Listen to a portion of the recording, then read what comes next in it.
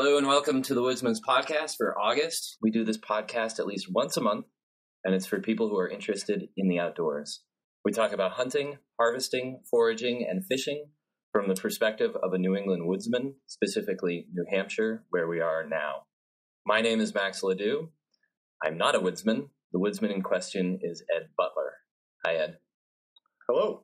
Ed grew up in New Hampshire and has spent much of his life in the woods or on the lakes or other bodies of water, and he has gained a lifelong knowledge of all of these things. He can also recite poetry. We might get him to do at some point. Today we're going to be talking about fishing mostly, maybe some foraging for berries.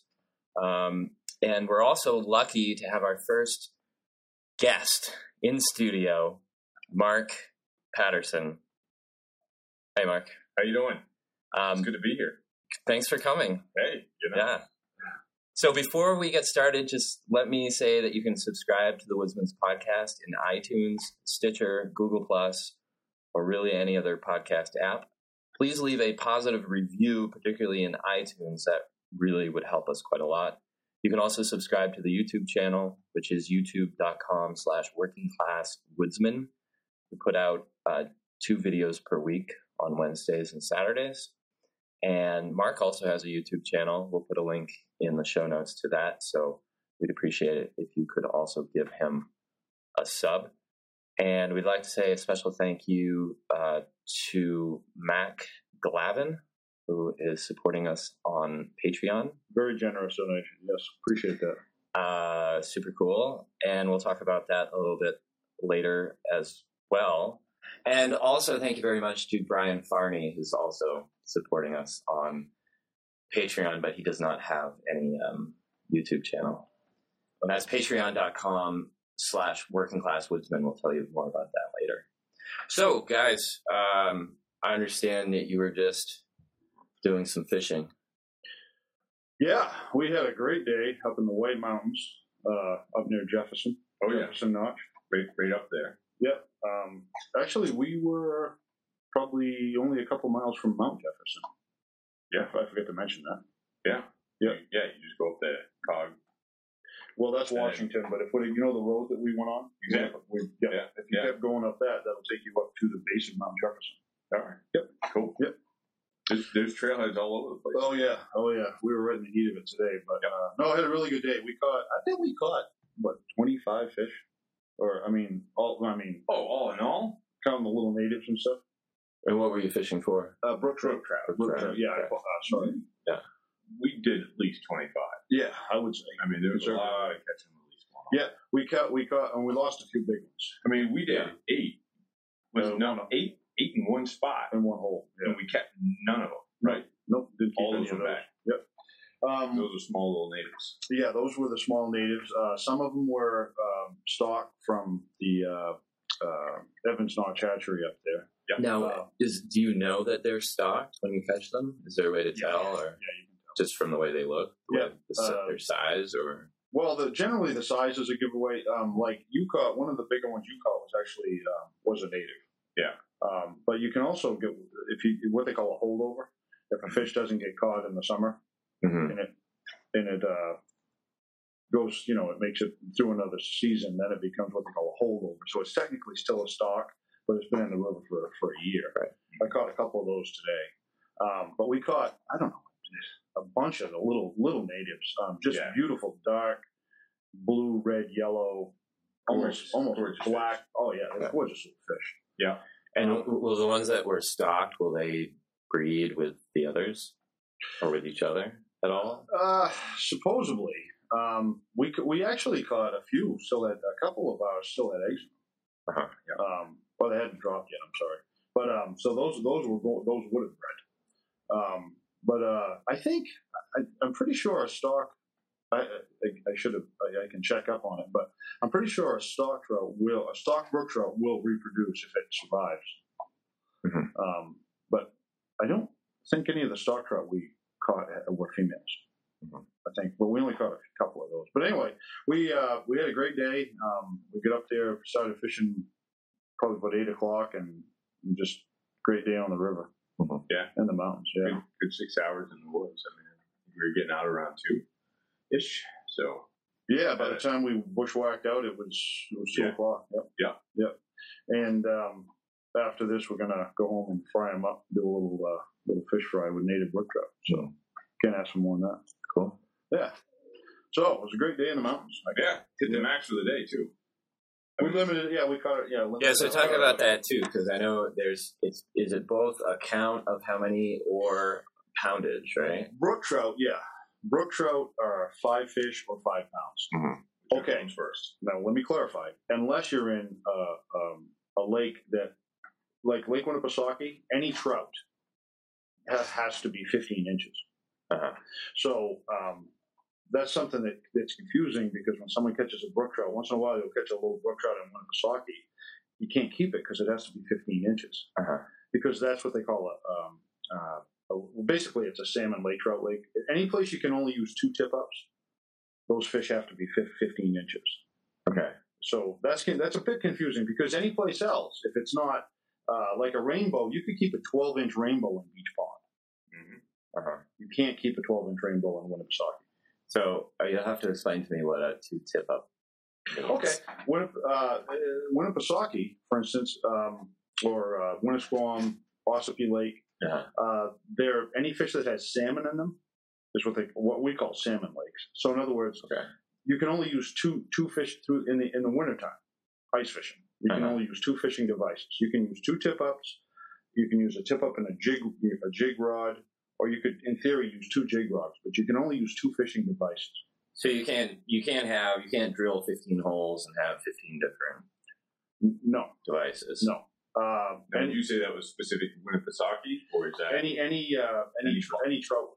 What they call a lake trout, or any place that they stock salmon. An easy way to figure it is any place that they stock salmon or has lake trout is a 2 tip-up lake. Gotcha. Okay, you follow me? Yeah. Like Ossipee Lake, for instance. So if it has salmon in it. Yeah. Okay. Pretty much. But any other lake, like Beach Pond, for instance, you can use 6 tip-ups. Lake Wentworth, you can use 6 tip-ups. Or, you'd never use 6 jig rods, but you could use, like, say, 5 tip-ups in a jig rod, but only 6. Because that's handheld, right? Yes, correct. The jig rod is you're sitting there jigging it. But you can go. We could go out. Which for people listening, jigging is like. We're all doing the hand motion. We're doing the hand motion here, and people listening are like, "Okay, great. What does jig mean?" Yeah. What does it mean? This is why we got Max. Just keeps things straight. Jigging is jerking, basically. A little fishing rod, a little mini ice rod, and you're sort of jerking it up and down. Yep. And just to throw in, which makes the bait sort of appear as if it's alive. Yeah, little fish. You just sit on the ice and jig. Whether you use a spoon or a jig rod. But I'd like to throw in, if anybody needs a jig rod for ice fishing, Randy Rodko is the best place to get a jig ice fishing. Yeah. And you can check him out on Instagram or. And we'll put those links in the show notes to Randy. He's a buddy of ours, and he makes custom ice fishing rods, and he makes a really nice spicy noodle. He also makes one. Yeah. So he's a cook as well? Or? Yeah. He makes the Laker Taker. Some of the other names he came up with, but he makes one, the spicy noodle I like for smelt fishing, jigging smelts to use. Is that like a really bendy fishing rod? The reason he calls it a noodle is because the rod is actually parabolic. You know what I mean? No, I don't know what that means. Okay. Generally, a fishing rod has like 2/3 backbone, and then the tip flexes. Okay. You're following me, right? Oh, yeah. Okay. Now, a parabolic rod would bend like a complete noodle. Gotcha. So there's no backbone. That's called a noodling rod. Got it. So that's why he calls it the spicy noodle, because the whole rod will bend. There's no backbone, but it's good for like a really soft bite, like jigging for smelts or something. Or actually, if you're jigging for white perch with a little, baited tungsten or something, they'll just come over and start nibbling, and that rod, the tip of that rod will just bounce up and down. That's how you know you have a fish on. You set the hook and reel it up. Uh-huh. But that's where a noodling rod comes in really handy. And this is all on the ice, right? This is on the ice, correct? Yeah. Correct. Yeah. So we're talking, it's 90 degrees up here, and we're talking about ice. Yeah. Today it was almost. It feels like we should be. Yeah. But so that's not to give you a quick lesson on ice fishing, but so the question was about using two tip-ups on Lake Winnipesaukee, I guess is how we got to this. So, but in other words, in the summer when you're fishing on Lake Winnipesaukee, you can only take how many fish? Well, you can only take two trout. 2 trout. Or 1 salmon and 1 trout. But they have to be more than 15 They have to be inches. 15 inches, yeah. A lake trout has to be 18 inches. Okay. Yeah. A salmon, a rainbow, a brook trout, or the trout can be 15. That on that particular lake. But I think what started this whole conversation was what, for instance, on Beach Pond, or where we were today, you can keep any size trout. But if you're fishing one of those bigger lakes, it has to be 15. Yeah, like if I wanted to keep all 5 of those little natives, you could. I mean, yeah, that would have been my 5 for the day. Yep, you can keep a 3-inch brook trout if you want. I mean, you can. But anyway, so but those are the good tasting ones, by the way. The smaller ones? Oh yeah. But you can, you're only going to catch 5, so it's not a lot to eat. But anyway, a side dish, Yeah, kind of like an appetizer actually. But so anyway, it was a great day. Caught some really nice fish, and looking forward to having a fish fry. So of course I forgot to mention at the beginning that Marc is a registered Maine guide. True story. Yeah. and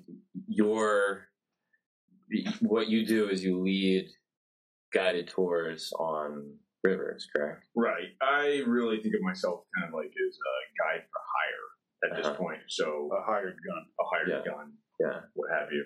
Yeah. That was my term. That's your term. Yeah. So the area's specialty is guided river trips, backcountry trips specifically. So we're not doing Saco River floats or stuff like that. It's St. Croix, Allagash region, so the lakes up there. More remote places. Remote places, definitely. Yeah. And multiple days. Multiple days, yeah. Absolutely. I think the shortest trip is about 4 days, and then they can go upwards to a week plus. I don't typically go more than a week. That's, You can do the entire river portion of the Allagash in 5 days. Yeah. That's if you're really putting some backbone into your paddling, kind of haul through. I don't know why you would. You'd think you'd want to take more time. Old school. That's an interesting comment about some of the old school guiding, some new school guiding. I do hear that a lot. People want to take a little bit more time and kind of soak in the environment. Old school guides really would wake up their clients early in the morning, and really drive them hard all day, and then get into camp, maybe 2 o'clock in the afternoon. If you reference guys like Chip Cochran, who's still out there doing it, that's the way he did it, or that's the way he does it still. Gil Gilpatrick certainly did it that way, and he's definitely one of the more known, guys. So there's this old school thing of just get people out there. Part of that's practicality. Yeah. By rising early, you, especially like say in the Allagash region where you do have some lakes, you're avoiding some of that nasty headwinds out of the northwest. Where you have that, so the water's more calm in the morning. Also, you're able to work your clients, get the mileage in early, get into camp. If you're arriving at camp at 2 in the afternoon, you're highly likely to get your selection of what sites you want. Now, back in the 80s when the Allagash had that was its heyday, really. You're climbing on top of people to try to find sites. These days, the region is steadily on the decline in terms of, people getting up into that area. So you used to have to literally compete with other tours. Yeah, this absolutely. is like I just read during the summer. You've got scouting groups who go out. You've got church groups, youth groups, groups of all kinds. People who just want to get out there and paddle the river. So you said before we started that you just got back from a scouting trip. Was that? Is it? So that you don't was mean not scouts. A river. That was not a river trip. So you mean like? Yeah, Boy so Scouts? I'm still actively involved with the Boy Scouts. Oh, okay. I was Boy Scout as a kid, and now that my son is into the Scouts, it's been a nice way to kind of reconnect with scouting. Cool. And it also opens up doors to guiding opportunities. Yeah. I was offered to be able to, actually 2 offers recently, and I unfortunately had to turn those down because I was booked, right? Which is a good problem to have. Sure. But both of those are for scouting groups, and that's often when people would call me up and say, "Hey, Mark, can you do this trip with us?" Is because there's a large group, buddy of mine who worked with my uncle Jason Cross, and he runs Smoking Rivers Guide Service. He had 30 boys out on the Moose River in western Maine. That's a large group. Yeah. 30. That's 30. quite a. That's a busload. That's well, as boys, that's the kind of size. Yeah. How many fathers were came along? We didn't get that far in the conversation. No, I was literally I was hanging deer stands with my uncle on Saturday, and he says to me, now, so my uncle, just for reference, he's the master Maine guide in the family. Okay, so he ran his guiding business, Wilds of Maine. Probably for close to 30 years. He retired 2 years ago, and so kind of shut down that whole operation. So anyway, he occasionally still gets calls. And Jason called him up and goes, "Hey, I've got 30 guys. Can you do it?" And he goes, "I'm retired. No, I got a full schedule, but call my nephew."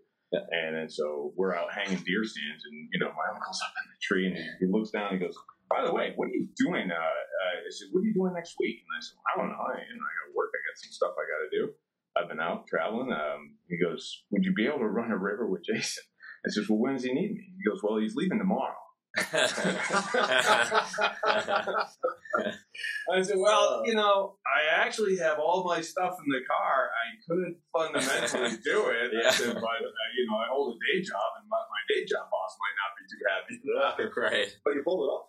I didn't do it. No, I couldn't. Okay, gotcha. I couldn't pull up. See, when you said scouting, I thought you were scouting like you were out there by yourself, scouting in advance of. Oh no. Like you were going to do a trip. No, we'll do that. Else. I mean, that's a common practice. So I won't guide on a river I haven't run myself. Right, which makes that seems like a good practice. I will. I just said that, and now I'm going to go back on that. Well, we're being recorded, you know that, right?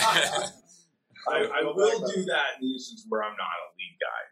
If I'm the second or third guy, right? And it but the lead guide has scouted it or is familiar. Absolutely, yeah. Somebody, and I'm only working. That makes more sense. Yeah. Probably done that river multiple times. Yeah. And actually next week I'm doing West Branch and Penobscot with Mahoosic Guide Service. And in the spring, I had last fall I was out visiting with them, and I had a nice conversation with Kevin Slater over dinner, and his philosophy. And I appreciate his approach about running rivers, because you mentioned the scouting thing, right? Right. There are some places I think you absolutely mandatory to scout, to get out there to run them first. And now I could be getting myself in the hot water for saying this, but I do agree with some of his philosophy. If you're really good with reading water, your map work, and you've done the pre-work on research and things like that, and you fundamentally know where you put in, your takeouts are, your shuttles, if you've got all the logistics down, you understand that, hey, if we come around this bend, there's going to be a series of rapids. The rapids are class 2, but then you're scouting that stuff out. If you're experienced with the river, there's not always necessarily a need to scout a river first. Now, that said, I don't think I've ever run, I'm not in a situation where I want to lead a trip under that philosophy. But fundamentally, I mean, But say you ran the same river for 20 years, 6 times a year. Yeah. And you knew that the first trip of the year, you don't need to go scout. And it had rained, for instance, it had rained heavy the week, all week. And you'd kind of know. And there's certain qualities of really good guides up in Maine who literally know the rocks of the rivers. And Jason, I was just mentioning him, so I'll keep giving him a little credit because, you get on that mental, he tells a story of, he was doing a trip on the St. Croix, and he would run that river, and my uncle was doing the same thing. That was one of the rivers he started on, and it was the very first river I ever guided, for my uncle. So out there, and a client early morning, traditionally get up early in the morning, get out there while the smoke's still in the water, And they're going down, and the client, and Jason points out to the client, he said to the client, hey, there's a moose over there. And the client's like, what? You know, that looks like a rock. How'd you know that wasn't a rock? He goes, the rock's never been there. That's never exactly. That's not a rock. Yeah. But you've probably seen that frame so many times. But that's the idea. Yeah. That's the idea for what you know, a lot of folks. And you can think like, maybe it wasn't a moose. Maybe it was a bear, you know? Something. Like, and you would, it's just a rock, and you can't too close to it, you know? Some out of the ordinary. Yeah, but I've actually, but to drive the point, you know. Yes. Yeah. And then the fishing guys would be the same way. You know, these old guys, the way they would just, you know, so pound on some of the younger guys. You're talking about, you know, the 80s when there were more people doing tours, and you're talking about some of the older guides. So how did you get into guiding? You know, so your uncle was a guide, so obviously that's got to be one of the reasons. But you know, when did you decide to be a guide? Take us through your whole that's actually process. That's a good question. Like, did you go when you were a child?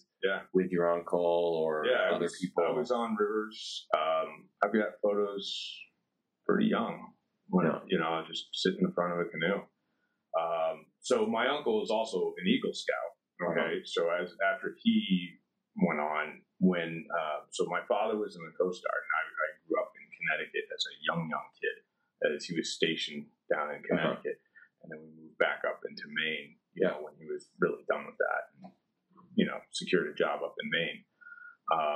When we did that, my first real Boy Scout troop I was in with my uncle. So my first experiences on, say, Mount Washington, you know, I mean, he downhill ski, he's an ice climber. I mean, this guy, he's 67 years old. The guy's still an adrenaline junkie as far as I'm concerned. He runs circles around me in the woods. Yeah, I bet. You know, so as part of the scout troop, you know, those were my first experiences going out with him, because that's what he wanted to do with his scouts. He would get them up the Tuckerman's Ravine. You know, he would have us hiking up there, or skiing. Some of the guys going skiing up in Tuckerman's Ravine, you know, as Boy Scouts, running rivers, doing that sort of stuff. There's a lot of Boy Scout troops who just don't do that stuff.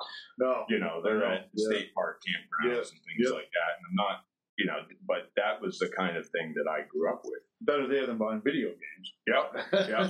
And you know, so I had an outdoorsy family. You know, we took a lot of vacations where vacation wasn't Disneyland, you know. It was we're going camping, you know, or we're going up to the family camp. It was that sort of deal.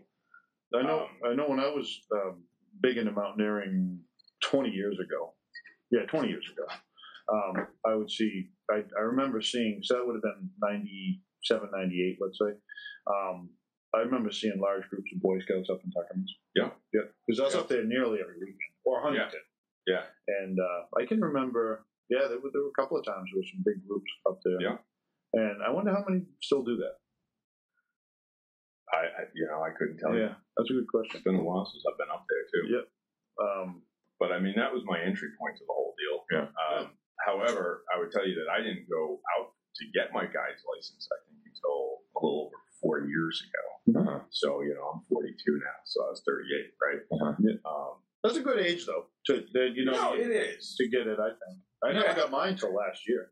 Yeah. And I was 52 last year. So, you know, once you get to that age, if there's something you still want to do, it's like, maybe you probably ought to do it, you know. But there's a little bit. See, I never got my Eagle Scout when I was in the Boy Scouts, and that's a big deal. Yeah. You know, that's one of the highest honors in life. But one of the other, you know, when you grow up in a family who, you know, is outdoorsy, where I go up to camp, and not only, you know, is my uncle up there, but his guiding, but, you know, his guide buddies are up there, and you hear the stories around camp as a kid.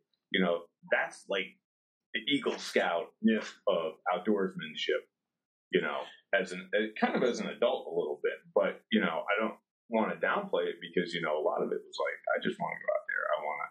I want to be able to run rivers. If I can make a little extra, you know, for that, that's great. I don't really necessarily have aspirations of running it full time yet. But taking just a slow approach and enjoying the process. and kind of build up to it. But something, Yeah, if you want to hit the eject 5 years from now, and it's like, you still got the rest of your life to live. Okay, guys, we're going to pause just for a brief moment. And we want to tell the listeners and the viewers about patreon.com/workingclasswoodsman. We set this up because we've got some people asking us, how can we support you? How can we help out? So we set this up. It's patreon.com/workingclasswoodsman.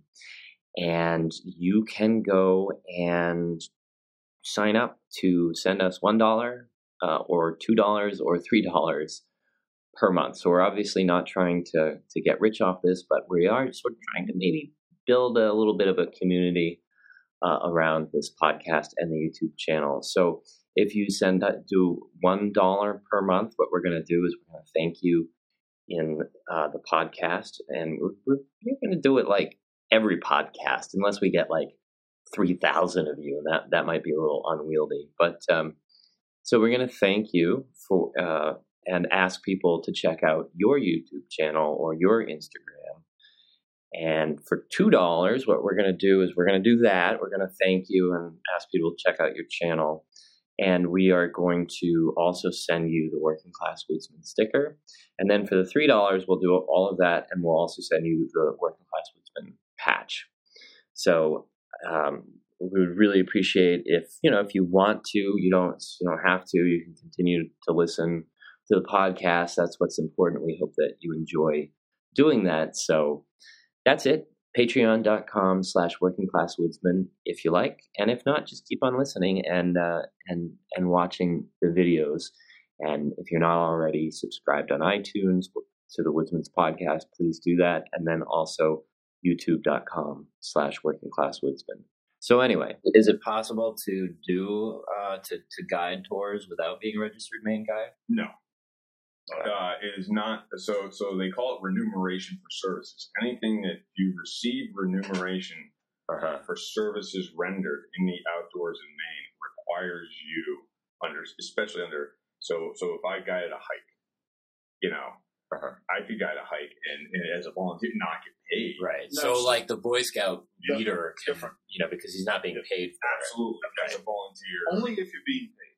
It's only if you're being paid. Yep. Yeah. And we were just talking cash or any way you want. Any way you can take lira, shillings, Twinkies, anything. If you're receiving remuneration, like if you say, for instance, I'll give you some. They don't say currency. No remuneration. I mean, what if I was to say, okay, I'm going to take you. You're going to take me on a canoeing. Like, say I'm not a guide. Sure. Okay, but I'm a taxidermist. And you're going to take me on a canoe trip, and I do your deer head for you, in lieu of the canoe trip. Yeah, that's compensation, right? Technically, yes. Compensation, technically, yes. Yeah. So in that as bizarre as that sounds, although it's probably happened. Marc would have to be a registered Maine guide in order for me to do the deer head in lieu of the. But it's also, think about it like in practical terms, like. You don't want to go to like a chiropractor if he hasn't received all of his certifications and things like that. So my next question is, but they're a lot less expensive. Yeah. I don't need all those. Who are the chiropractors? If he's not certified. If he's not certified. Yeah. Well, I was going to ask. He's the front store. Got a portable table. Got a table he pulls out of his van. All right, Larry. It's in the corner of a nail place. Right. Do you think that is a legitimate thing that you have to be registered? Any day, all day. Absolutely. Yeah. It's and in fact, when we were kind of having this conversation, for the type of what you're being asked to do, it's really a bare minimum. It is bare minimum. Yeah. The registered Maine guide test is said to be the toughest test to pass for any wilderness. So guide. let's talk about that. How hard is it? 75% of those who take it fail on the first round. And it's usually navigation. It's either navigation or oral. Yeah. So I don't want to put you on the spot, but did you pass it on the first test? I passed everything except for I didn't pass the oral on the first test. They docked me a point on the lost person scenario. So they give you, I passed everything, the written, mapping compass. There's like 2 parts of the oral, but they give you a lost person or a catastrophic scenario. And they feel, and that's variable depending on how they feel about a particular individual. So, and that's extremely subjective. So,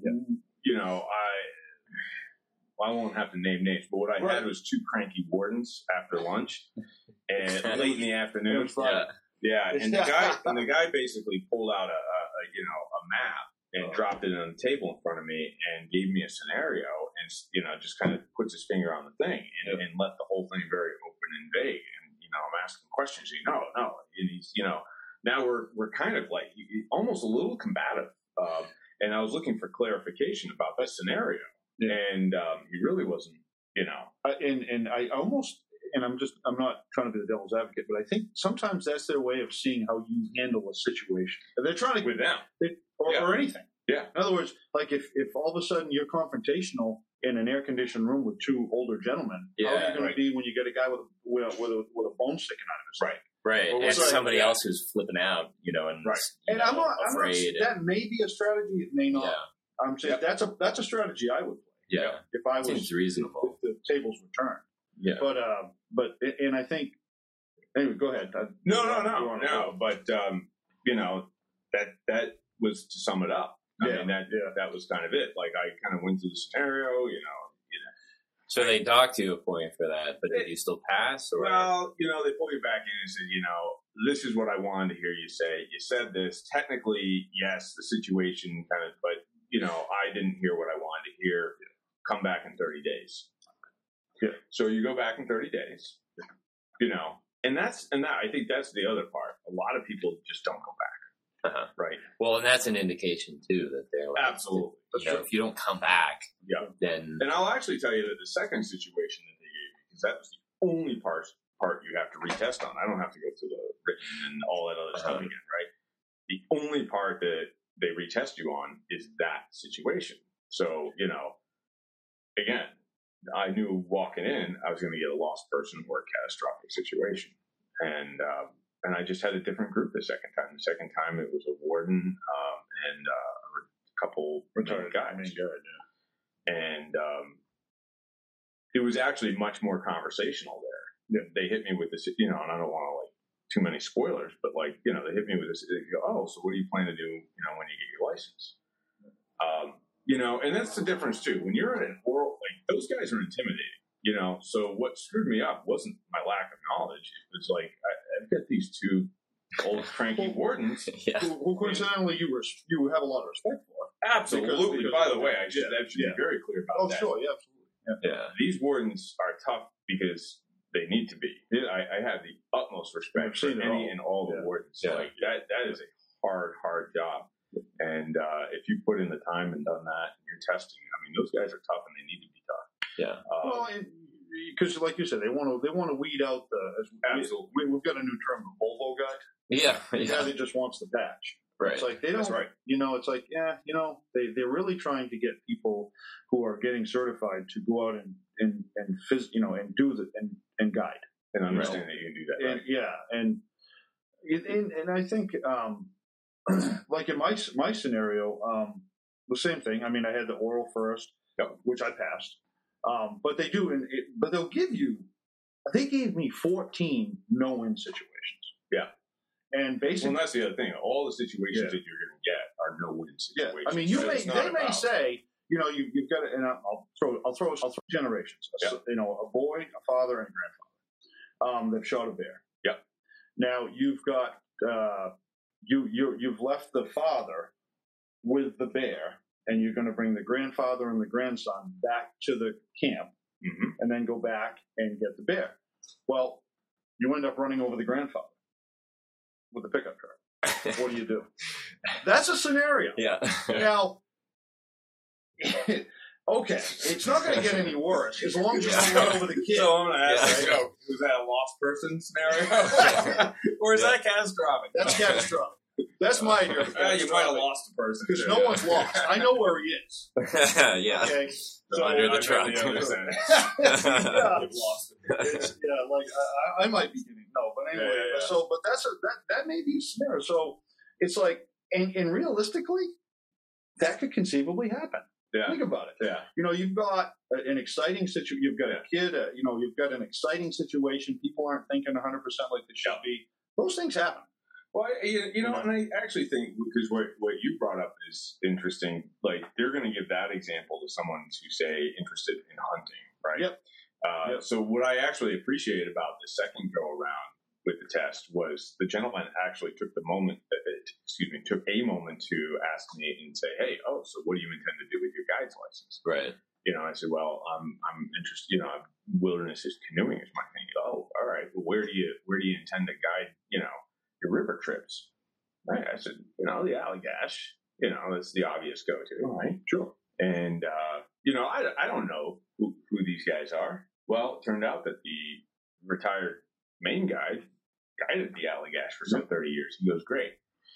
So you're at Round Pond Rips, you're here, and like, he painted the scenario right there on the river and made it a very practical scenario. And you're standing on the 3-ton round boulder, not the 2-ton, oblong, Absolutely. boulder on the right that's half gray. That's right. No.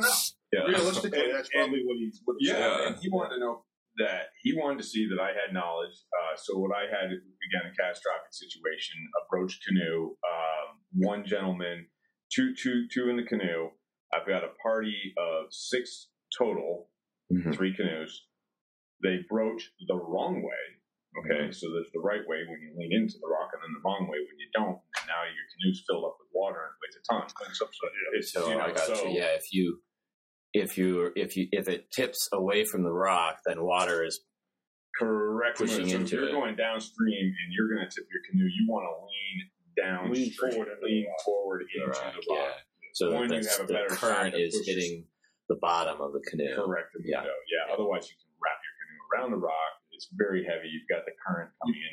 You've got thousands of pounds of hydraulics. Yeah. Hitting your, it's the strength of that water is just you can't imagine. Yeah. So that was my scenario. So, I got one guy. So the scenario was you broached the wrong way. The guys broached the wrong way. Somehow the one guy got on the other side of the canoe, pinned his leg. Okay. So he's pinned with the canoe pushing up against him. Well, so he can't go anywhere. So that's good. The other guy's floating downstream, right? And I've got 2 other canoes in the water. That's perfect, right? And it was basically go. Okay. Right? And what do you do? So I kind of took him through that. But before that, I kind of paused and I talked a little bit about, hey, by the way, before we get into the scenario, I just want to let you know that when I do a river trip, we go through a lot of free stuff. Yep. I have taught all my clients not only paddling techniques, but, self-rescue techniques, So I said, I have a question for you. I said, is my guy who's floating down the river doing the self-rescue technique the way that I would have instructed? I just told them that's what they're looking for. Right. They want to know that you know that stuff. Right. It was easier for me the second time because it was in my wheelhouse. It wasn't this out of context. The first time I went through, again, and I'm unnecessarily picking on the wardens. I should, I got to take my responsibility in that too. But I had a very abstract lost person scenario. Right. In the second situation, when I came back, I was very cool and confident because I'm working in my wheelhouse. Like, we're on a river, right? And I knew what I needed to do. I knew what I needed to do with the Z-drag to get the canoe off him, to, make a signal to everybody, eddy out. Now we need to get the canoe off this guy. I got to get out there. I got to pull upstream to get him out from underneath that canoe, and I can get instructions to these people. I can administer first aid on this guy. The other guy's getting out. Now I can treat the 2 guys for hypothermia, but it being a no-win situation, and the other guy go into cardiac arrest.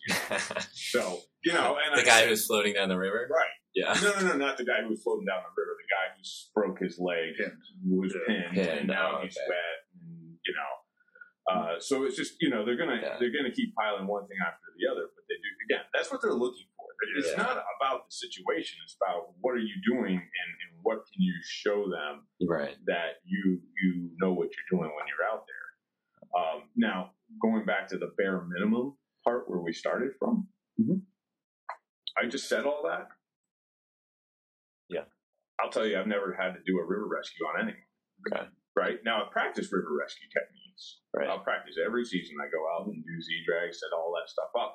Because I'm a firm believer, if you're not doing it, It's redundancy.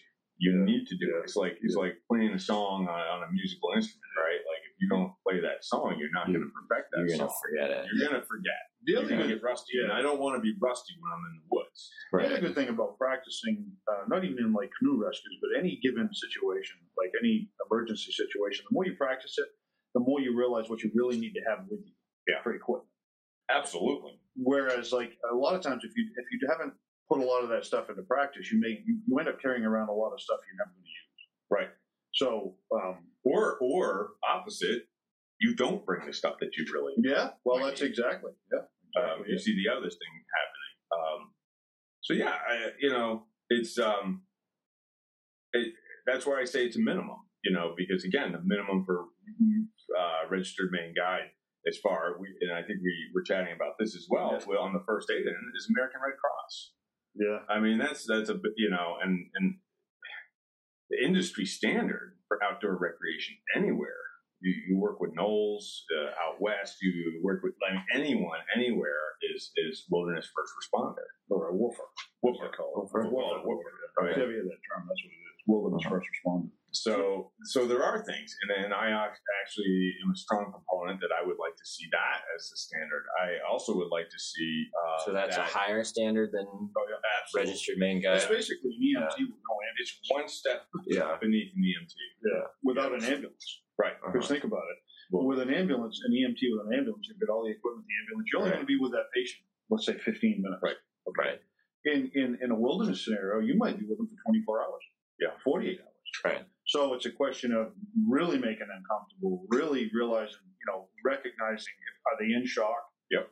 Are they, medications? You get into that scenario. Yeah, I had a campfire conversation just about the issue of CPR and how the practice of CPR changes. Front country CPR, they're still teaching, like in the parking lot, like if someone fell over, outside, it's still like compression and breaths. Yeah. In the woods, you just beat on their chest. Like it's just, and you break their ribs and puncture a lung. And after a certain amount of time, actually, and they built this into the wilderness first responder course, you're actually taught that it's okay to stop CPR. I think after 20 minutes, somewhere right around there. I think it was 30. I think they reduced it to 20. Most people would still do. I mean, one person's not doing CPR for 30 minutes. If anyone's done chest compressions on a dummy, you know that you get winded after about a minute or two. Because it's the amount of effort you're putting into it. So hopefully, and that's what we did in our catastrophic situation. I said, I've got 4 good guys here plus myself. We all take turns doing CPR on this guy who's having cardiac arrest. Right. Because if you're in the parking lot of, Hannaford or whatever, and somebody has a heart attack or whatever, and you're doing CPR you're only doing CPR on them until the ambulance arrives. That's right. Yeah. And if you're doing good minutes. CPR, actually, the EMTs would instruct you if they feel that you're doing good CPR, continue doing good CPR. Well, because that frees up the EMTs to be able to deal with some of the other stuff they need to do. That's it. In the back country, when you're trained. Yeah, you're a day out into the woods. You know what? Even if you're not, like, just say you're 2 hours, right? Like, just say in that situation, I could have gotten to a ranger station within an hour. But how am I going to get a guy? We need to do CPR. How am I going to get to the ranger station and back? You got to put them in a litter. At the end of the day, it's about how do I make that person comfortable as they are dying, and also, as grave as it is, to just be there with them as they go through that dying process. And I think that's the angle that some of this wilderness stuff gets, because it is different. Because it's realistic. But you need, so I'm a strong proponent that needs to be a basic requirement. I'm also a strong proponent that, in Mahoosic Guide Service offers this, is river rescue. They spend a few days doing river rescue. Like, if you're going to be a river guide, you go out every other year, same as you do with your wilderness first aid and first responder, and recertify on river rescue. Because it just reinforces that. Well, river rescue is pretty complex, too. Yeah. I mean, there's so much to think about. There's so much. The temperature, there's just so much. Yeah. There's so many scenarios. So anyway, Yeah. But no, that's me. But again, back to what we were saying. Even though the Maine guide certification is the hardest in the country to get, it's still very minimal as compared to what you may get into. Right. And the other thing, most people I think fail. A lot of people fail in navigation. Yeah. Many, and that's tricky because that's taking compass bearings. Yeah. Well, they, like you said, the guy comes over, puts a map in front of you. It's like, oh, you get 15 minutes, and it gives you 2 scenarios: distance, back azimuth,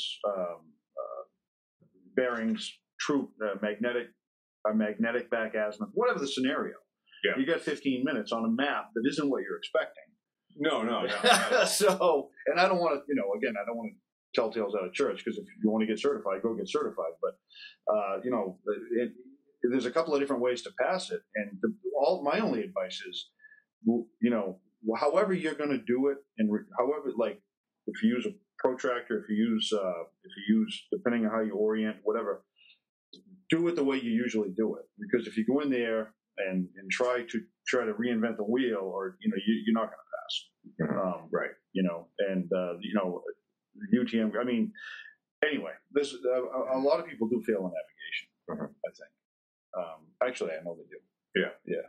And I think it's an issue of, I think it's an issue of, one, just it's a bare minimum skill set kind of going in there, and then 2, possibly an issue of nerves, because you've got that time limit. You've got those guys standing there watching what you're doing on that paper, and you can only be, your margin of error is what, like 1 degree? They give you a degree. Well, then that's interesting.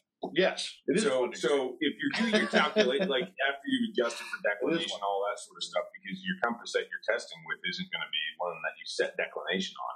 So you're actually doing the math, right? And then Maine has, depending, 15 to 16 degrees of declination. Depending on the math they give you. Depending on the math that they give you. But so you also have to be able to write, okay, so where is this map and what's the declination? But they have to tell you the magnetic declination. It'll be on, it'll be on the map. So in other words, they can't give, that's. And as long as you ever had a map, that would be on the map. Yeah. That's part of the legend. That's part of the legend. Yeah. But again, it's funny because you got 15 minutes, and you're trying to you're trying to focus on what you're doing, but you've burned up 10 minutes, right? And all of a sudden, you got 5 minutes, Ed. And you want to double check, but if you go back and double check, then you burned up your time. 15 minutes is not a long time. No. And like I say, those maps wasn't what I was expecting. Okay. But I just said, you know what? The way I went in there, it's like, okay, I got 3 ports. It's like, I'm not worried. I'm not thinking about the oral. It's like, I have to do this. And once I did that, the funny thing is he takes it back, flips it over, and starts with the oral. So I don't know how I did on navigation. Now I'm doing my oral, thinking I failed that. In the back of your head, you're like, I already screwed up. So I'm like, forget it, Ed. Put it out of your brain. Just concentrate on what you're talking about. Yeah. It was with me. It was fun. Yeah. I mean, I enjoyed it. It was nerve-wracking. I'm not going to lie to you, but I did, like I said, I did pass it. But anyway, it was a great experience, and hopefully, I'm going back to get my hunting certification. I wanted to have it by now, but I've been so busy doing other stuff, I haven't had a chance. But that's my goal, is to get my hunting and fishing certification. Guide certification. To lead hunting or fishing trips. Yeah. Bear hunting. So there's 5 classifications. I guess we didn't really say that here, but there's 5 there is classifications. Now, yeah. And so you've got hunting, fishing, recreation, which I'm recreation. Right. Recreation actually covers all recreational activities. So ATV, boat, stand-up paddle boards. Stand-up paddle boards. And there's questions on the test about stand-up paddle boards. So that's the other thing. It's like, even though, I said my area of specialty is, say, canoeing, right? Wilderness canoeing specifically, I actually have to be well-versed in snowmobiling, ATV use, motorized boats. Because I have a commercial boats operator license that comes with the guide's license. So all those things I'm actually getting tested on. I may never do anything on a snowmobile. But you have the potential. Yeah. Once you get that certification, you can take somebody out on an ATV tour. You can take somebody out. Now, all the other 2 are sea kayaking. Yep. And saltwater. What do they call it? I was going to ask about that too, because the wardens are part of the Department of Inland Correct. They work for the Department of Inland Fisheries and Wildlife. Right, so they're not saltwater. No, they do everything. They do? Because I thought that there was a different, if you're on the coast and you're fishing for striped bass, that still falls under the fishing game. Yeah, that's fishing game. Yeah, the boating. I thought there was a whole thing like they had to test like the water to see whether it was salt water to see who had jurisdiction. Like in some of these areas where there's a tide going up the river. Oh, you mean you're talking like brackish water? Yeah, like because the game wardens, I thought were only inland. So like if it's salt water, they're not. I don't know where they stop. I mean, I think as far as like if you're doing a duck hunting, like say I'm taking somebody hunting for sea ducks. Yeah. Okay. And we're in a boat and we're out. Yeah. I'm pretty sure it's fishing department. Yeah, like I've never had a state trooper ask for my fishing license when I'm. No. No, and the Coast Guard's not going to stop and ask you. He's not going to. Right, because they're guide certification. They're federal. Yeah. So. Hey, that's a good question. It's a great question. I don't have much. I've never thought about it because I don't do anything out there. Out on the ocean, right? We're not certified for that. Right. I'm not certified for that. So, but it's a great. Well, here on the Woodsman's Podcast, we don't have all the answers, but we stay also in the woods. We also don't BS you when we don't have the answers. No, and again, so it does break. Now it's 5 different. You got that Google app? Oh yeah. Worst case scenario, we'll look it up on Google. Right. But yeah, so that would fall. But I'm pretty sure, like in a duck, I'm saying sea ducks because I hunt. Pretty sure that falls under Fish and Game, Department of Inland Fisheries and Wildlife. So it has to. Yes, it does. Sure. Yeah, I know it. But anyway, so. So if there's a decline in people going on tours. Oh man, that's a whole other podcast. No. Is there a decline in people getting their certification? No. So there are more guides, but fewer clientele. Well, okay. So most people that go with Go ahead, go. You can say anything. This is the Woodsman Podcast. You can say anything you want. Yeah. Well, it's a slippery slope. Okay, so think about. Okay, so for wilderness canoeing, I can probably say that there are less than 10 full-time Maine guides who have, like I said, full-time, that's what we do. Right. However, how many, there's something like 4,000 to 5,000 registered Maine guides in total. I don't. Right. So there are a lot of people who are 10 not doing anything. Batch holders? Right. Yeah. Who are I'm one of batch them. holders. I'm not, okay. I'll take some heat. I'm not physically guiding right now, but I'm certified. Yeah. I don't wear what am I doing? I'm a part-time. But you just came, but you are guiding. I am. Yeah. I am. But there are people that, get that patch to wear to the coffee shop or to sew on their brand new, I don't want to start sewing, Right. But no, there is a trend of people who and I guess that's what I was saying about the testing process. When I said, well, I just explained all this, but I've actually never gone and actually had to do. Right. I've never had a catastrophic situation. So a lot of times there are folks who get that test who have no business being in the woods, really. You don't need to be a woodsman to get that guide badge. You just need to have the knowledge to pass that test. Right. Yeah. That's the slippery slope there. And the thing is, there are a lot of those people. Yeah, there's a lot of cases where someone would be a very competent guide because of their hands-on, just their character and who they are and how they grew up and how they live their lives. Whereas they may be horrible at taking tests. Yeah. Right. It's like anything else. It's like I did good on the, like I said, but I don't, historically, I don't test well. Mm-hmm. I never have. Right. So that was my concern. I was like, geez, I'm never going to do it. I just don't test well. In terms of getting the certification from the state, and it's, like you talked about, you don't want to go to a surgeon who's not got some kind of certification. Yeah. Right. But on the flip side, you might, you have somebody who's like, well, I have the certification, so I can leave you, but they're a total moron. So here's the other barrier to access, if you will, on that one. That and this is why I, by the way, am kind of like a gun for hire, if you will. Hired gun. Hired gun. Right. Hired gun. if you're running a guide outfit, like so next week I'll be out with Mahoosic Guide Service. Like I said, we're doing West Branch at Penobscot. Mm-hmm. I have all insurance for myself, but I don't have, I'm not an LLC. I don't have, a business, the liability insurance and all that. If you're going to take folks out, you got to have that. You got to have liability. And that was actually the first thing the warden asked me. So there are people who, you're absolutely correct. Yeah, they got the patch. They earned the patch. They can do it. Would I recommend ever booking a trip with somebody who has not properly set up a business and is insured, who has their paperwork in line? That's where you really separate, the wheat from the chaff. I think a good idea is once you get your certification, I think you should then begin an apprenticeship. Right. Yeah. Like, in other words, you should go to work for a guy. Right. In other words, it's a beginning. I'll give you an example. My buddy Tim, Jack Mountain Bushcraft. Yeah. Right.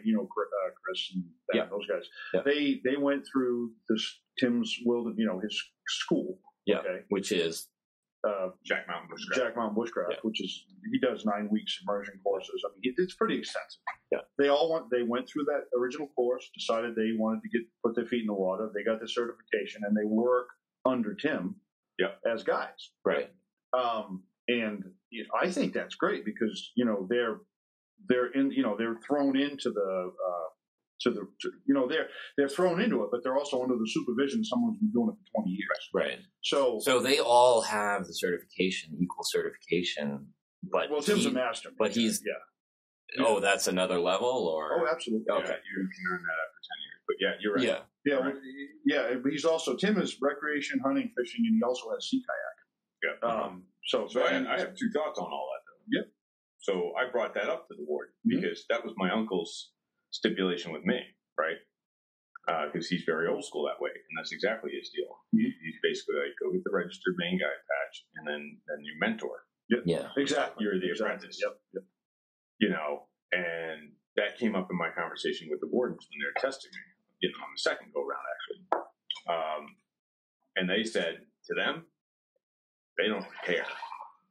Because as soon as you have that patch, you could be out there guiding.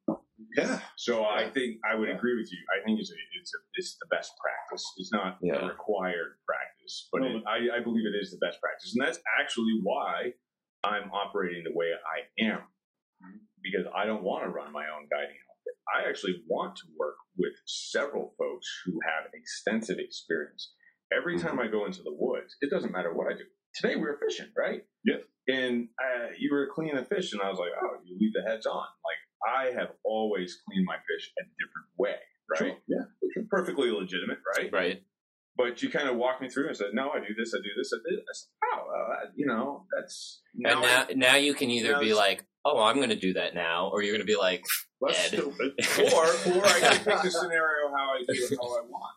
Or not completely adopt it, but, sort of incorporate parts of it. But you have options. But there's, exactly. But it's the same thing in the guiding world. And the more experience you can get working with other guides and building a community and building a network. If I spend a week up with Tim Smith, I guarantee he's going to have a few nuances. We're going to do a lot of things fundamentally the same, but he would do things different than what I'm about to experience with, Mahoosic Guide Service next week. And they all know each other. And then my uncle's got his own particular way about doing things. Yeah. And when you can get that exposure, you're just building your bank of tools. And you're really helping define, okay, well, I can choose to accept this. I can choose to reject that technique. Well, to make for kind of an analogy, I mean, I own a heating business. I've been doing it 33 years, and I started, with a match. I didn't know anything. And over the years, from working with so many different guys, I've worked with some really good guys over the years. I've worked with some not so. But even today, if I went out with someone else doing a hydronic system or a radiant system, I would learn something from that person.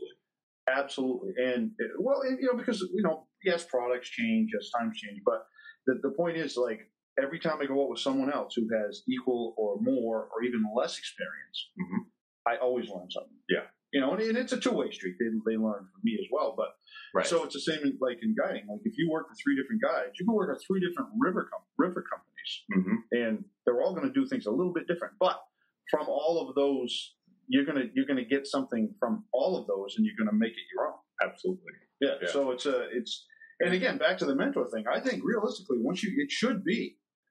I think personally, myself, like I would love to go to work for another.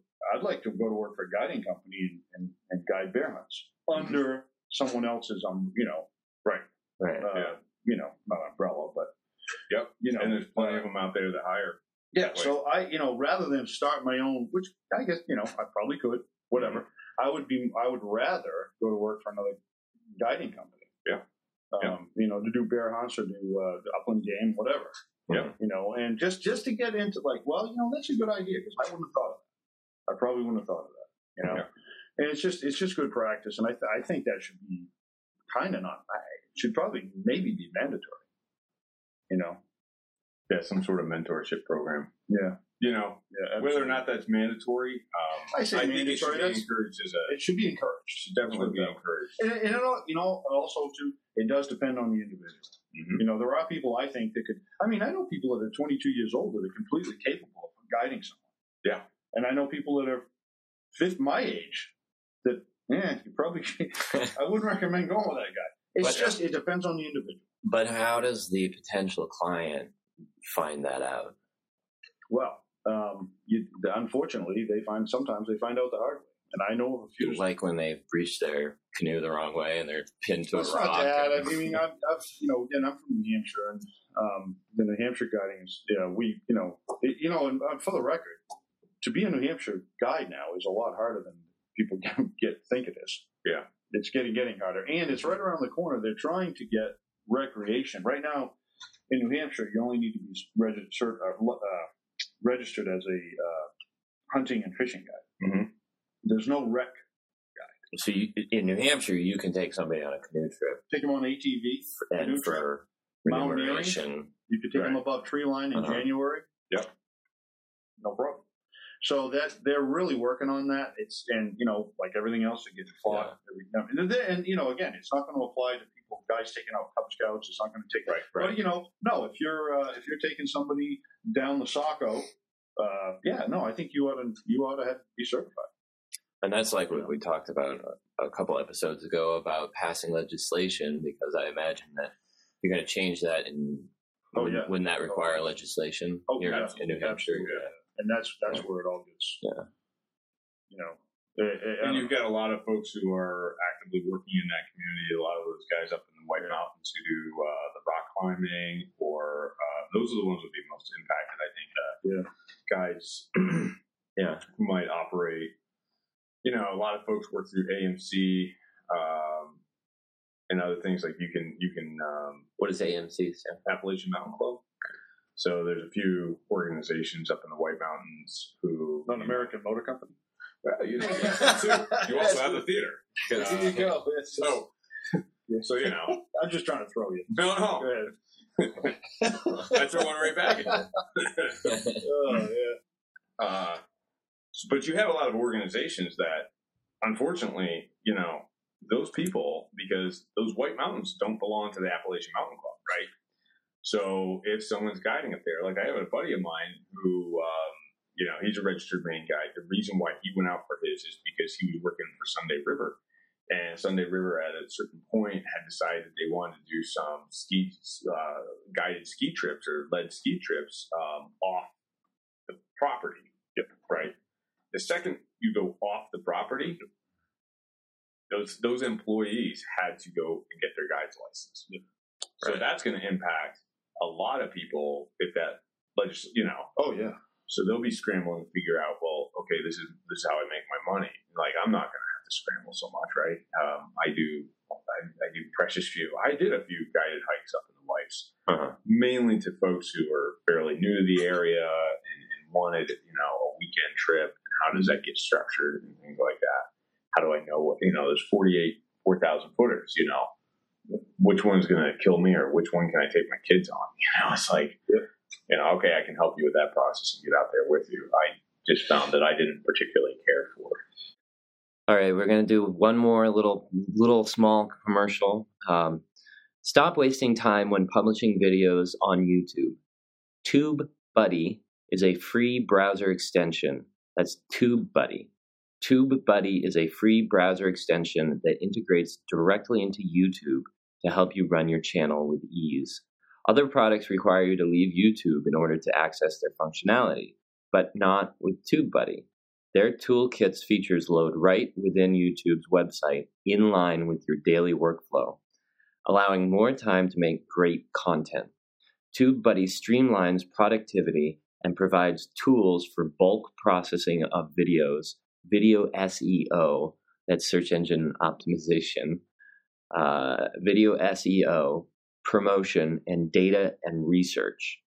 Here at the Working Class Woodsman YouTube channel, I use the thumbnail generator to easily create great thumbnails right in the browser. I also use the vid-to-vid tool to insert links to our most recent video into the video descriptions of all the videos on the channel. And we have like 350. I say we, but most, 330 of them were Ed alone. But to start using the free TubeBuddy extension, go to tubebuddy.com/WCW603. WCW603. At tubebuddy.com/WCW603. The pro version of TubeBuddy is also very reasonably priced and totally worth it. And there's even a 50% discount for new YouTubers with fewer than 1,000 subscribers. 50% off. And it works out to, I don't have it in front of me, but it's like less than $5 per month.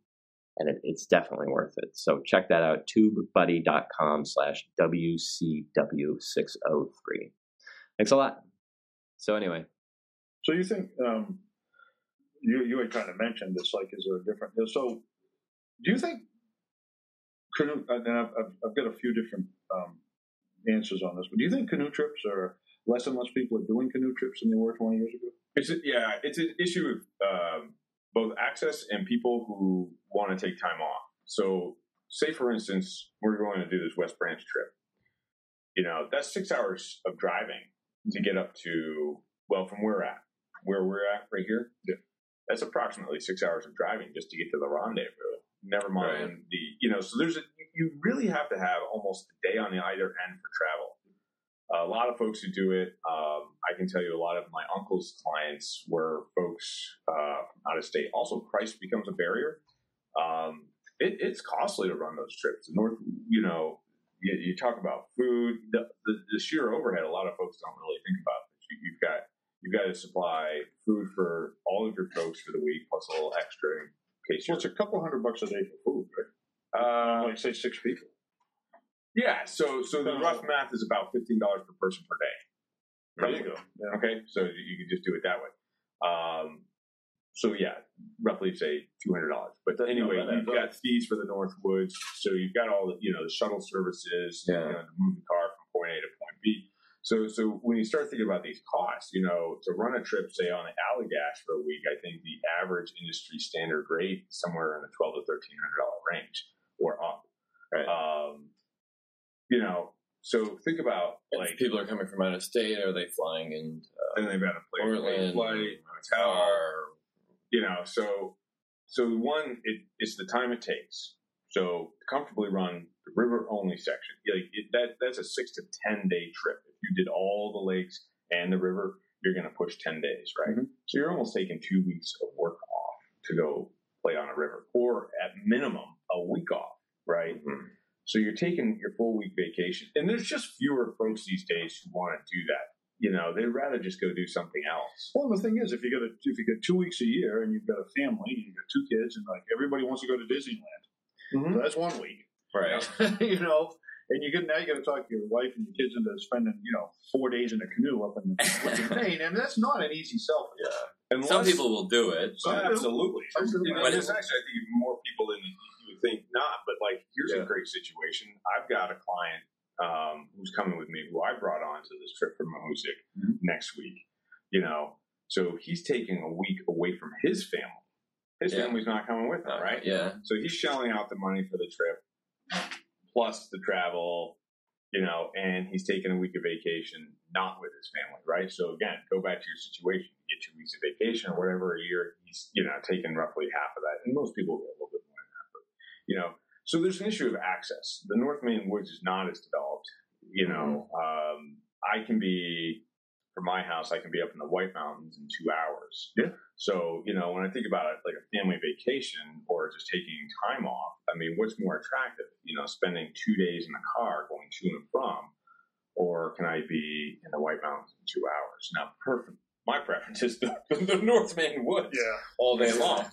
I don't want to be with all the folks from Massachusetts. No slight to the folks from Massachusetts, but I don't want to be with surrounded by. Well, how many? I'll give you an example. Like on our ride out to this morning. But that's what I'm talking. How many cars did we see parked beside the road? 1,000. It was packed. I'm not exaggerating. Yeah. From like we came out, let's say up around Bretton Woods. Okay, we came out there. If we didn't see 1,000 cars beside the road, wasn't a whole lot of places to put a car at that point. At 2 p.m. Geez, and it for was just a huge long stretch. Yeah. It was just every trailhead, every at the all the way down to Crawford now. At the top of the notch. They were parked out by the pond. They were parked. There were 300 cars there. Yeah. And every parking lot was full. So what you see is a lot of high impact use. Oh yeah. You go up in northern Maine and not see a person for 2 days. Yep. Right. No, that's absolutely true. When I did the Moose River this spring, I went out there and I was out there for 4 days and only saw a couple of people. We were on the Blackwater and we didn't see anybody. Yeah. In front of the St. Croix stream, and I said, I don't think we saw one other canoe. Yeah. Like I say, when we were fishing. Yep. How many people did we see? We probably saw a dozen people. Saw a dozen people. And they weren't fishing. Most of those folks weren't fishing. There was one other fisherman. A few folks. There was a point that was fairly easy access, and they came in to use it as a swimming hole. We went up to Diana's Baths. We just pushed a couple years ago. There you go. Yeah. And there were hundreds of cars. So I guess and that's people. Yeah. So this is for people who don't know, it's up near Conway, New Hampshire, and it's beautiful place. Beautiful waterfalls. River or stream coming off the mountain, and there are stone rock pools and. Here's how impersonal. Well, not impersonal, but how the White Mountains Y2K, right? You remember how everybody said the sky, planes are going to fall out? Yeah. Well, Y2K, I decided I was going to climb Mount Eisenhower and bivouac just above tree line in my bivy sack.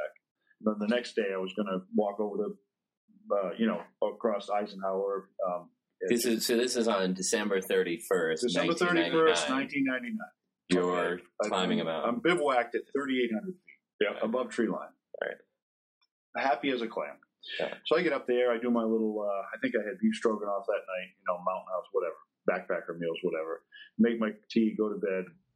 And all of a sudden, I'm in my bivy sack. So have you slept in a bivy sack? Oh, yeah. It's tight. All of a sudden, the sky is exploding. There's bright lights, boom, crash, boom. And I'm like, oh my this God. is it. It's happening. Yeah. So I'm, now in a bivy sack. Okay, because now I gotta. You're on the ground? Oh yeah. Yeah. Okay. Yeah. It's basically it's a cocoon. I mean, you got a little, but you're sitting in. It's like all it is a cover to cover your sleeping bag. And I'm in a 40 below bag, happy as a clam, completely comfortable. And all of a sudden, I think it's World War II. So I unzip the bivy sack, throw my plastic mountaineering with my Koflax, throw those on. Throw my shell on, and I walk over. They're having fireworks at the Mount Washington Hotel. Yeah.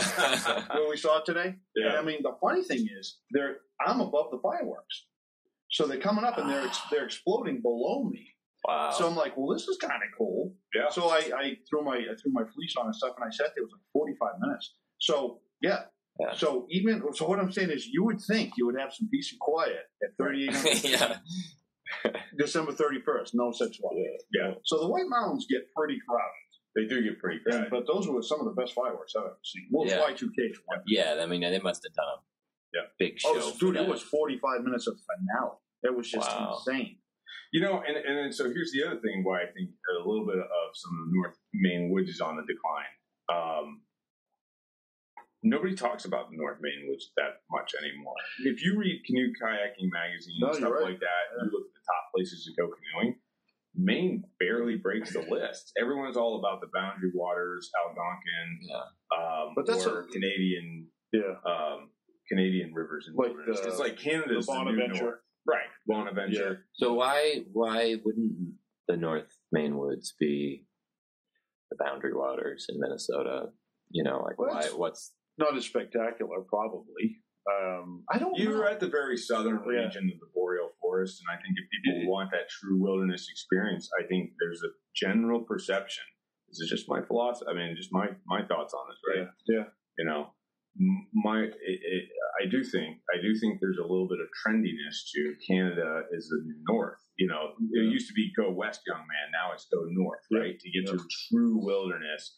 And that's absolutely the truth. Like, you're not going to get anything more pristine and unspoiled. The North Maine woods is logging company owned, right? So that land to Allagash, to access the Allagash or the St. John River, it's all, now the corridors are protected. And this is the other fun joke about the wilderness of, quote unquote, I'm using quotes here, of Allagash, I think it's only like 50 to 100 yards on either side of the river that's protected as wilderness. Yeah. So when you're paddling, there are times when you can still hear the logging trucks and machinery running. Really? Yep.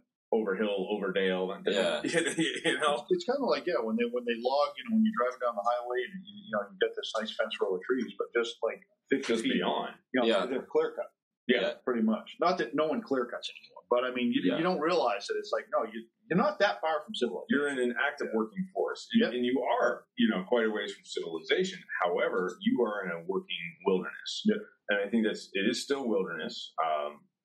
And I would say it's about as, the St. John still runs wild. That's not damned. What about the whole? Wasn't North Maine woods going to be declared or was declared a national monument or something? Oh, that's outside of Baxter State Park.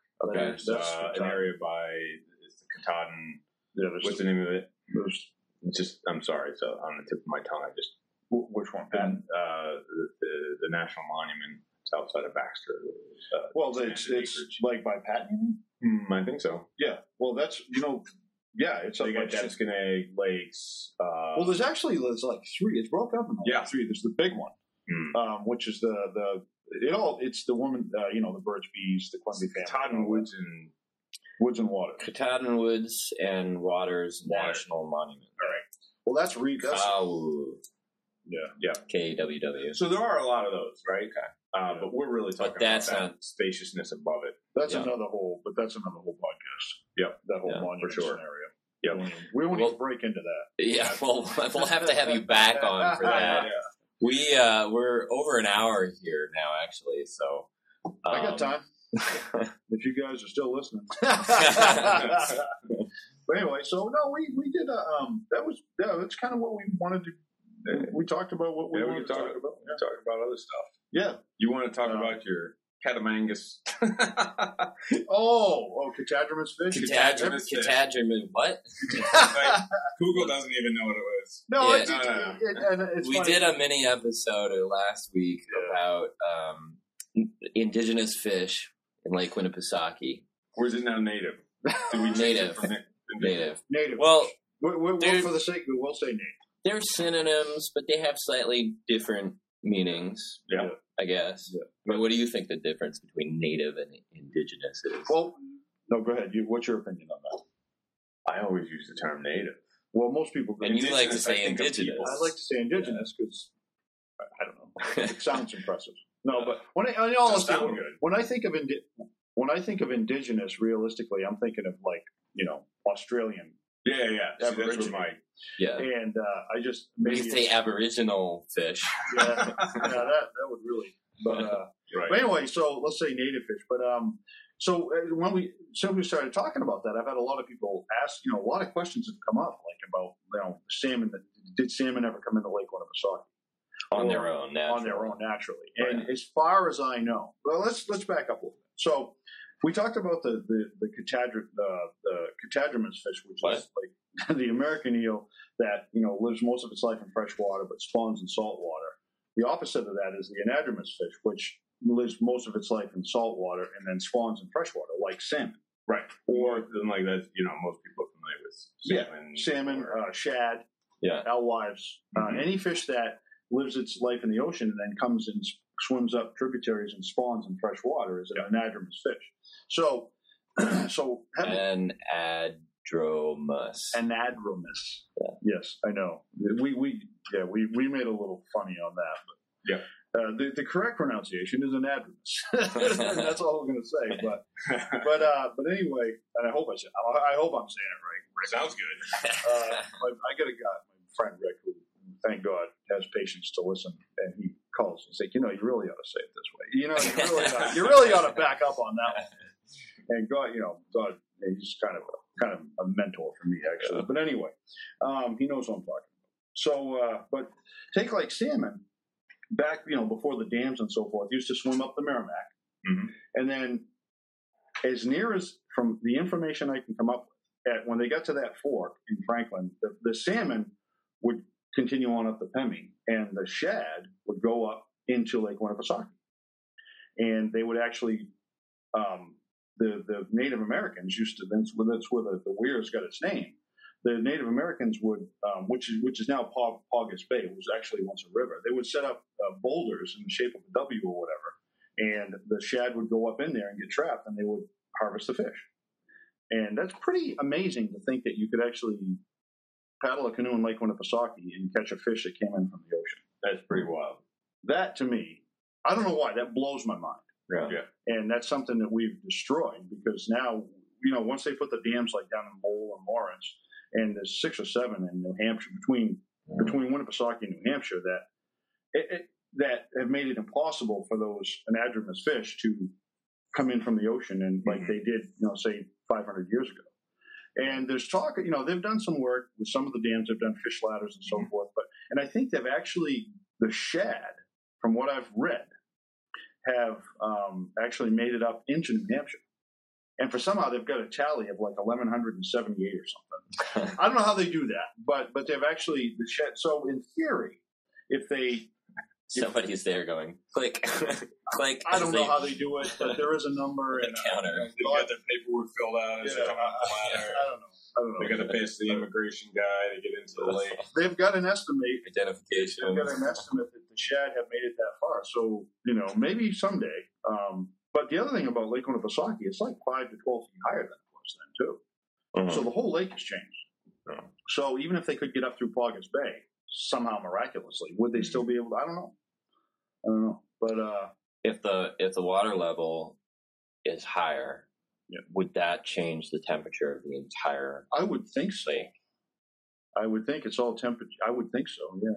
Yeah. And see, some more surfaces exposed to sun. Yeah, and where the argument comes in with the salmon is, the salmon were brought in. We talked about this before, but they were brought in from the St. Croix River back in 1866 or whatever it was, 66, and 67, I think. But what they realized was that Lake Winnipesaukee and tributaries just didn't really provide the right spawning grounds that the salmon needed. That's why they stuck to the Pemmy, and that's why they migrated when they came up the Merrimack. So, again, back to any salmon in Lake Winnipesaukee is put in there from the hatchery. It's the same fish that swims around the ocean, but it's landlocked, and that's where the term lock comes from. They just can't get back to the ocean. So, it's contrived. The salmon is contrived. But that's what, I guess that's what keeps us going. But, it's just not the same as a fish swimming up from the ocean. To me. Right. I don't know. Would I trade the internet and penicillin for the ability to catch a sea run shad? Probably. But maybe that's me. I don't know. So, there's been a lot of advancement, and for the better, I suppose. But there are some things you just can't fix. There are purposes for the dams. Oh, absolutely. Think about it. Electricity, production, the woolen mills. We build. Humans are the worst thing for nature, but humans are nature. The problem is, unlike other animals, we change the environment to suit ourselves. whereas the animals have to adapt to the environment. Right. That's why it's a beaver. Yeah, I was going to say beavers, but I think they're the one and only exception to that. Beaver the missing link. They might be the missing link. Beaver might be the missing link. But no, you're right. Beaver do construct, and they will change your environment. They are very productive. However, they're not building automobiles. Not yet. They're not building. Not that we know. They're not forging nails to pound wood together. They're using their little mitts and paws and mud. That's there's a big difference between what. Yeah, they're not working at AMC. They're not. Any of the three of them. At all. They've got the movie pass. But the byproduct of that is, we have a lot of pollution. We build things. It's all driven by production, and through many things. The advancement of medication, the advancement of the automobile, the advancement of computers. I mean, we're sitting here doing. You can't have your cake and eat it too. Right. I never understood that. Why? What? No, my answer. If I have cake, you should be able to eat. I say buy 2 cakes. Put one in the fridge and eat the other. That's my answer. No, because you can't have the cake and eat it. If you eat it, you don't have the cake anymore. Unless you buy 2 cakes. Unless you buy two cakes. And just stay one. But if I've eaten it, then I've had the cake. That's not using. That's like not using the special china because it's special. Yeah. Right. Like, why have it if you're not going to use it? We only bring that out at Christmas. So. No, exactly. This is what we're talking about. Okay, we're getting into silly season now, so we're going to man. wrap this up. I want to read a quote that Marc provided to us. Oh, yeah, this is about the... This is Marc Patterson. It's not Mike. Marc Patterson. It's not a quote. But we're going to segue through. You brought it to our attention. Okay. It's from John Springer, from his book, Forest Life and Forest Trees, from 1851. Oh, so the context who is John Springer? So he, I don't know. Not Jerry Springer. Not Jerry Springer. He grandfather. was one of the early writers about the North Maine woods.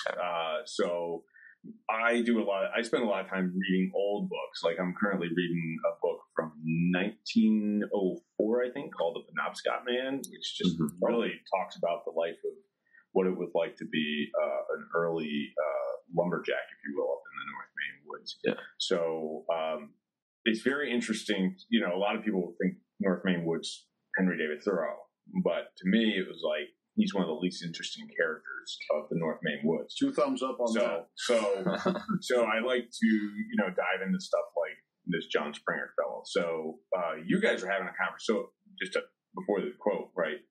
Put it in the context for anyone who's still listening. Somebody's listening. Oh, one of the cameras to shut off. So. Sorry, I'm having trouble with the connection. Try again in a moment. Yeah. No, wait a minute. Your Google is from Australia? It's Aboriginal. It's indigenous. Indigenous. Okay, Google. So you guys are having a conversation about have mountain lions ever been seen? And in Maine, yeah. In Maine.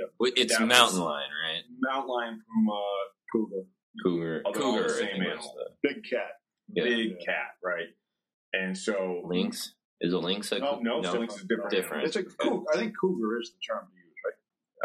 For northern Maine. They are cool. Say cougar mountain lion. I think it was cougar because we made a joke, which I then cut out of the podcast. So anyway, so crass. Conversation of whether or not they exist, and then I provide this quote because this is a really cool historical quote before they were driven out of Maine. Yeah, how natives viewed that particular animal because they were certainly a presence. So that's enough. So the quote is from a book written in 1851 called Forest Life and Forest Trees. Quote, "There is an animal in the deep recesses of our forest, evidently belonging to the feline race, which, on account of its ferocity, is significantly called Indian devil in the Indian language, the lunk sus, a terror to the Indian, and the only animal in New England of which they stand in dread. You speak of the moose, the bear, and the wolf even, and the red man is ready for an encounter. But name the object of his dread, and he will significantly shake his bead. while he exclaims, "He all one devil." 1851. I stumbled over bead because I thought, well, that should be head. Why would it be bead? Right, that's a good question. Is that a significant? I'm not. That's got to be something to do with whether they. Native, Yeah. Native Yeah. American. That's a good question. I I don't know. Question, and it would have been. We'll have it on the next podcast. Yeah. So that tribe would have been Penobscot, or of course there's a lot of Abenaki, but most likely that's Penobscot. Is The big the more presence. predominant tribe in that area. Micmac. I know there are Micmacs in Holton. Yeah, that's true. That's true. That is our podcast for August. Thank you so much for listening. Really appreciate it. Don't forget to subscribe to the YouTube channel, youtube.com/workingclasswoodsman. We put out 2 videos per week on Wednesdays and Saturdays. The Woodsman's podcast is also available on iTunes, Stitcher Radio, Google Play, also Podbean. I don't even know what Podbean is, but we're on there. So if you use Podbean, go ahead. Awesome. But tell your friends and leave a review, especially on iTunes. Listener Scattergun2 gave us 5 stars out of 5. Thank you. And he says, been following Ed's YouTube channel for a while. He's a likable, knowledgeable guy and has solid content. Thanks, Scattergun. Thank you. Thank you for listening. For the Woodsman's Podcast, for Ed Butler and Marc Patterson, I'm Max Ledoux, and we'll talk to you next time. Thanks for listening.